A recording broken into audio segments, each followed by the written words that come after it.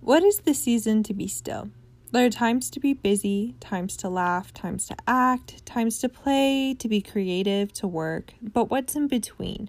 This is the time to be still. In America today, we're constantly occupied. We go from thing to thing every day, not giving ourselves the time to take a breath. We are fulfilled at work, then our extracurriculars. We are entertained by spending breaks watching television, the news, reading, more work. We cook and clean and work out. We're in a constant state of movement. Today, Doreen and I are going to dig into this concept of rest and what it means to be still.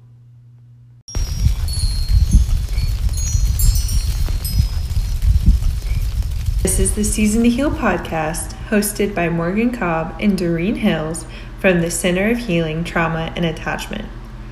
There's a season to hurt. There's a season to cry, there's a season to feel, then a season of joy. This podcast is built on the foundation of this season, a season to heal. We are here to dive in together. All right, so this episode, we are going to be diving into this concept of being still. So Doreen, being from the Philippines, has a different understanding of what it means to be still. Doreen, can you shed some light on what you've seen and experienced in your own life? Oh, goodness. We're talking about way back the 70s. It's, the stillness there is different from the Western world. I remember growing up where, siesta, which is also AKA nap time, is part of... It's really funny. It's kind of like part of the school curriculum, and we take naps after our lunch or after our snacks. Growing up, I was in elementary and even not much in high school, but elementary years we practiced that, and it's also interesting. When I was over there, and I don't know how it is now, but when I was over there, I would see people after their lunch, and we're talking about grown-ups that, they'll have an hour lunchtime, and there are picnic chairs on the picnic area, and you could see people taking naps. And I think that is just so cool to have that moment. It can be, some people may take between, 10, 15, 30-minute nap. And it's so refreshing to have that. And I think that is considered a mini self-care, but it really refuels your system. And I wish I can see that more in the Western world. And we don't see that a lot.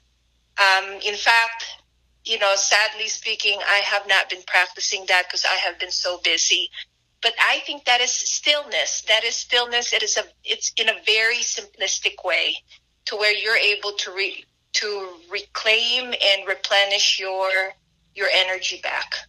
Right. I wish that we were taking naps here in the Western world. I think that'd be nice to get a little nap in. But I do agree with this concept of, we're always so busy. There's just no time for anything. We have to continue to commit to doing all these activities and working really hard. In a lot of other countries, they do take like 2-hour lunch breaks.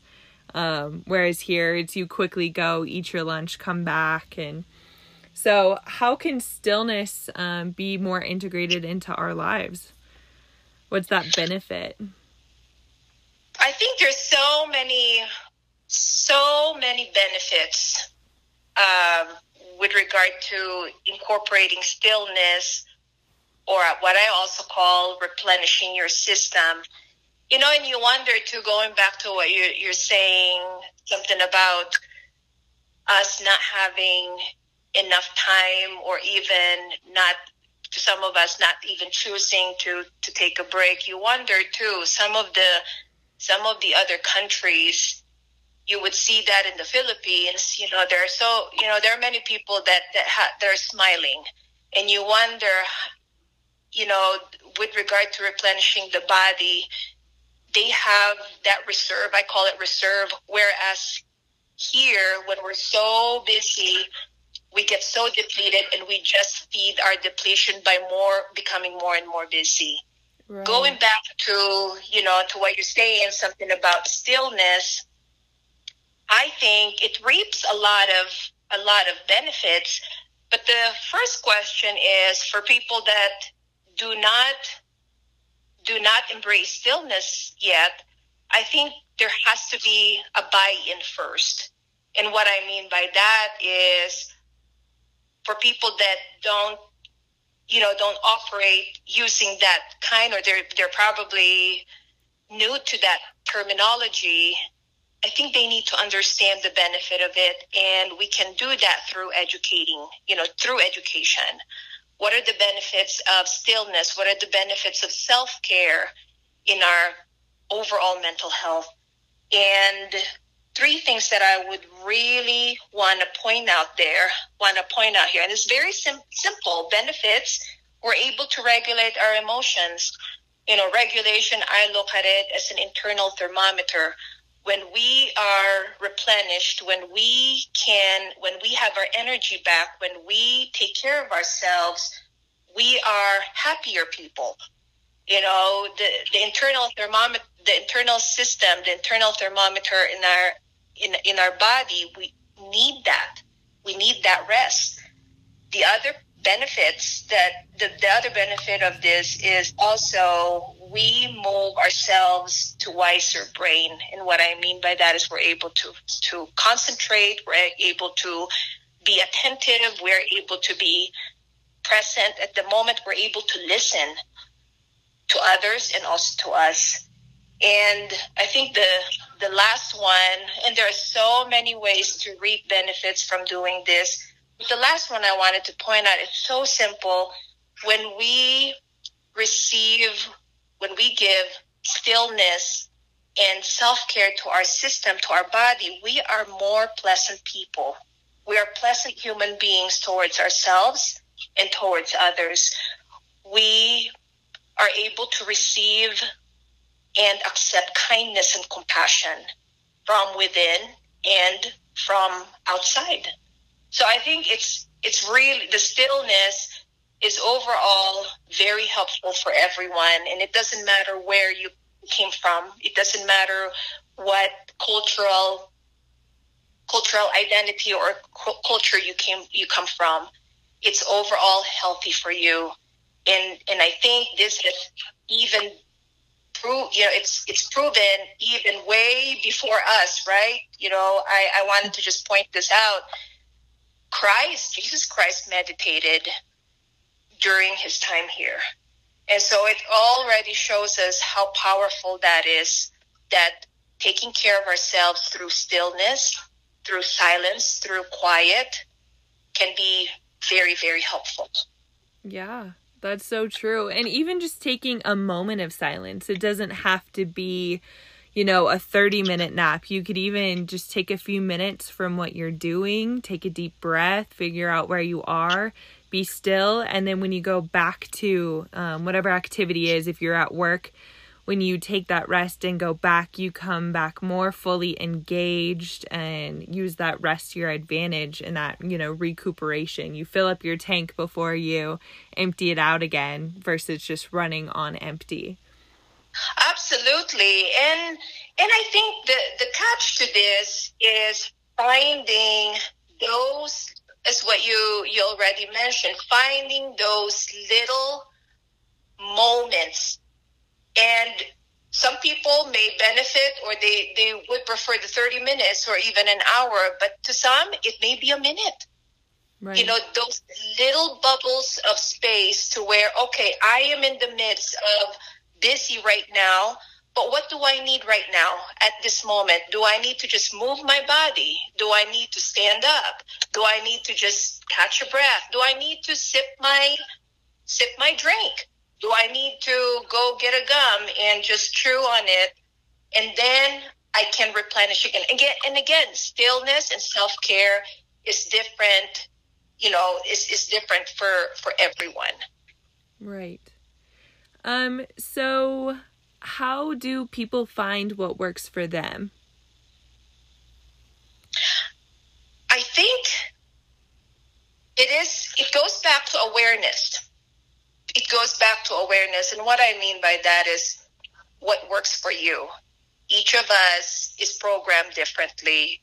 We are all unique. We are created very special, very unique. And I think it is going back to your awareness.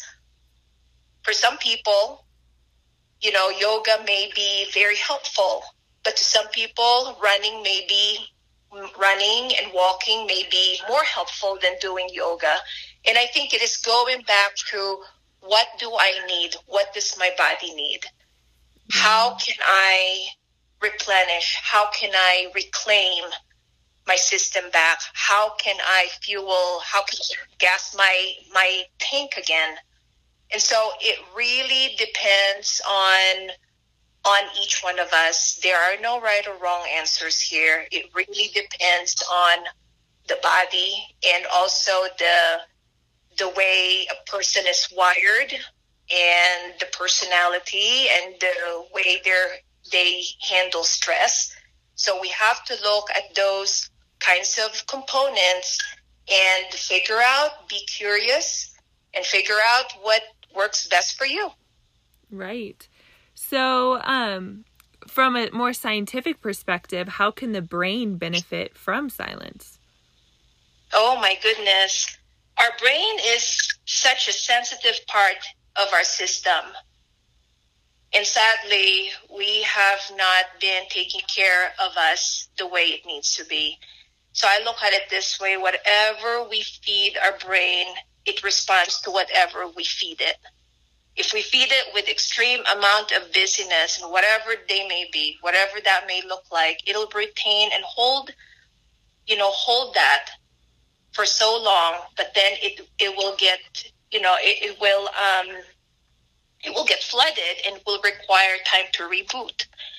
So I would go back to my earlier reminders here. When there's, when we're busy, there's got to be the need to be still again. I think we need to allow our brain to rest for a moment. When we allow our brain to rest for a moment, it can be 20 seconds, it can be 30 seconds, it can be a minute. We prefer it to be longer than that. When we allow it to take time to pause and slow down, it gives our brain an opportunity to organize and file information, process our thoughts and our feelings, allowing us to slow down. And then it turns, we'll be able to calm our system down and go back to that homeostasis, to where we become more curious again and hopefully make better decisions and choices. So we do not, we do not take a lot of time, or even take our brain for granted. We need to, I think all of us, we need to pay attention to know and to understand that the brain is very sensitive. So whatever we feed, it will take it, but how long? How long will it take the stress? Because at one point it will get depleted. And so we need to pay attention to the brain system. Right. So, and in sleep too, that is a time of silence where the brain gets to completely turn off and kind of replenish. And I think you have some more ideas on this, but that's part of that taking a nap, or even at nights when we go to bed, it's very beneficial for our brain. It is. And I think there's now this is just my personal experience. I think there's a healing component of what sleep, what stillness, what silence can do for our brain. Now, this is just my personal experience. One is when we have wounds. So, couple weeks ago, I I was talking, and next thing you know, I chew my gum. I mean, or my, it was just my cheek, actually, not gum, my cheek, and it was so painful. It really bothered me. But then the following day, when I slept that night, the following day, it's no longer bothering me. It actually healed about 70%, and so it shows to us that there's a physical healing component of what sleep can do for the brain. And then I think it's also, I think this is so cool. When we have that silence through sleep, we're able to organize the things in our mind. And it may be in the form of a dream. It's kind of like imagining your brain as a big, long filing cabinet. And in that filing cabinet, maybe it was very chaotic that day, or maybe you just had a bad day. It was not filed accordingly. The letters, the file folders are not filed accordingly. But when we sleep, when we have that silence, when we have that stillness, I believe, now this is my personal experience, I believe that the brain, those filing folders get organized during that moment. And it can be in the form of a dream. So it is really important to incorporate stillness, silence, and in our lives. I think that's very, very important. Right. So why do you think people stay so busy? That's a very good question. I think I wanted to just point out, there's really not, for me, I think there's nothing wrong being busy. I think the question is, are we productively and mindfully busy, or are we mindless busy? So what I mean by productively and mindfully busy, are we aware of the present moment? Are we aware that at the end of the day, what we produce is meaningful and purposeful? And mindless busy for me is that floundering, kind of like you're doing something without any care or thought or cost. So I actually came up with three to four things that, okay, why do we get so busy? Why do we stay busy? The first one that I think is to have that life fulfillment. All of us, it doesn't matter how old we are. Mostly, when we're older, we desire purpose and meaning. We desire seeing the product of our work. We're happy when we see good things happening. There's a quality in our work. And I think that is that mindful busyness. And at the end of the day, you can look at it and say, wow, that was good. And you're able to rest. Now, there's other things that I think why we stay busy. And I've experienced some of the other ones too. The second, the one that I want to point out is we just try to keep up with the demands of the world. We live in a very busy world. But at the same time, do we keep it so busy? Do we keep it so busy to the point like, we get drowned by that demands that we, some of them may be created by us. Right. Maybe there's so many have-tos. That could even go back to the Philippines too, and how, maybe it's a part of us being in our Western world. We create so much of this complexity, whereas, they could be so happy in the Philippines and be living a more simpler life. Exactly. And some of that is purpose driven. What is this busy? Is this a choice that we're making? Is this busy? The intention of that is to drown ourselves so we forget something or we avoid something. And in fact, sometimes too busy can be a trauma response. You're trying to avoid things. You're trying to drown yourself from doing something. In that way, you do not want to remember something that happened that's very painful for you. So some of the busy that we have maybe purposefully done by us, and we drown ourselves from business through work, not only work though, through work, but also personal commitment, and also how much we put the social media in our lives. And that can be a risk for burnout. And the third one that I want to point out too is some of us are just ingrained in our internal system about, some of us are ingrained to just do it. Maybe that's the only thing we know how. Maybe our family are very workaholic. They're driven to get themselves busy, and that's busy, and that's the only way we know how to operate. And the reality is, if there's busy, there's also time for stillness. So I think what my point on the third one is, it's influenced by grown-ups too, by the people that, that raise us, by our caregivers. If they're too busy because that's how their life is, that's what we know. So those are the three things I believe, why people get so busy. All right. So from a mental health professional's perspective, what are those repercussions of staying so busy?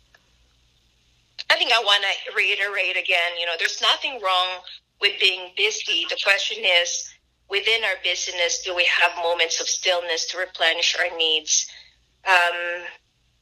If we are in constant mindless busy, we are doing harm on ourselves and to the people we serve. I believe our profession is at really a big risk for isolation. And if we do not take care of us, we are at high risk for burnout. And, burnout is, the definition of burnout is the demands are more than the means, and also secondary trauma. So when we are constantly doing mindless busyness in our work, we are no longer present with our people. And what that look like is we are no longer listening to them. We become more of driven to fix. And that's not what counseling, that's not what mental health is all about. It is a collaboration between the provider and the client. And so I think we need to pay attention, making sure that in the moments of busyness, we need to find bubbles, kind of like, bubbles of stillness, bubbles of self-care. And that can be done by, taking a deep breath, moving your body again, kind of like, smelling essential oil. And it doesn't have to be a long enduring process. It can be just bubbles of moments to where we need to replenish, because I know we get so busy, but it is very important to do that so we are helpful versus harmful. That's definitely very important, especially for the people that are trying to take care of us, to experience that rest and be the best versions of themselves in order to work with that clientele. It is. And I think it's also genuineness. We at the mental health field, we always promote, we advocate for self-care. We advocate for mental and emotional wellness. It needs to start with us. We cannot expect our clients to do that if we don't do that for ourselves. And again, I look at counseling, I look at the mental health profession as we are the engine. And if we do not replenish our engine with water and with the basic needs, then we are not doing what's supposed to take care of our people. So we have to be mindful. We have to be intentional in taking care of ourselves. And in the beginning, it may feel awkward, especially for professionals that are so new to this, or they're so ingrained in their system that busyness is the only way. We need to be intentional, and it may take a while. But again, we cannot expect people to take care of themselves if we cannot take care of us. Right. All right, so that's all we have today. Thank everyone for listening, and thank you, Doreen, for giving us your insight. Thank you so much, and have a great day, everyone. Please find our website at www.chtainc.org, our Instagram at chta.inc, Facebook and LinkedIn under Center for Healing Trauma and Attachment. Please call us at 970-397-4609 or email at doreen_hills@yahoo.com if you have any questions. Thank you for listening, and please donate, subscribe, or share so we can continue helping those in need heal.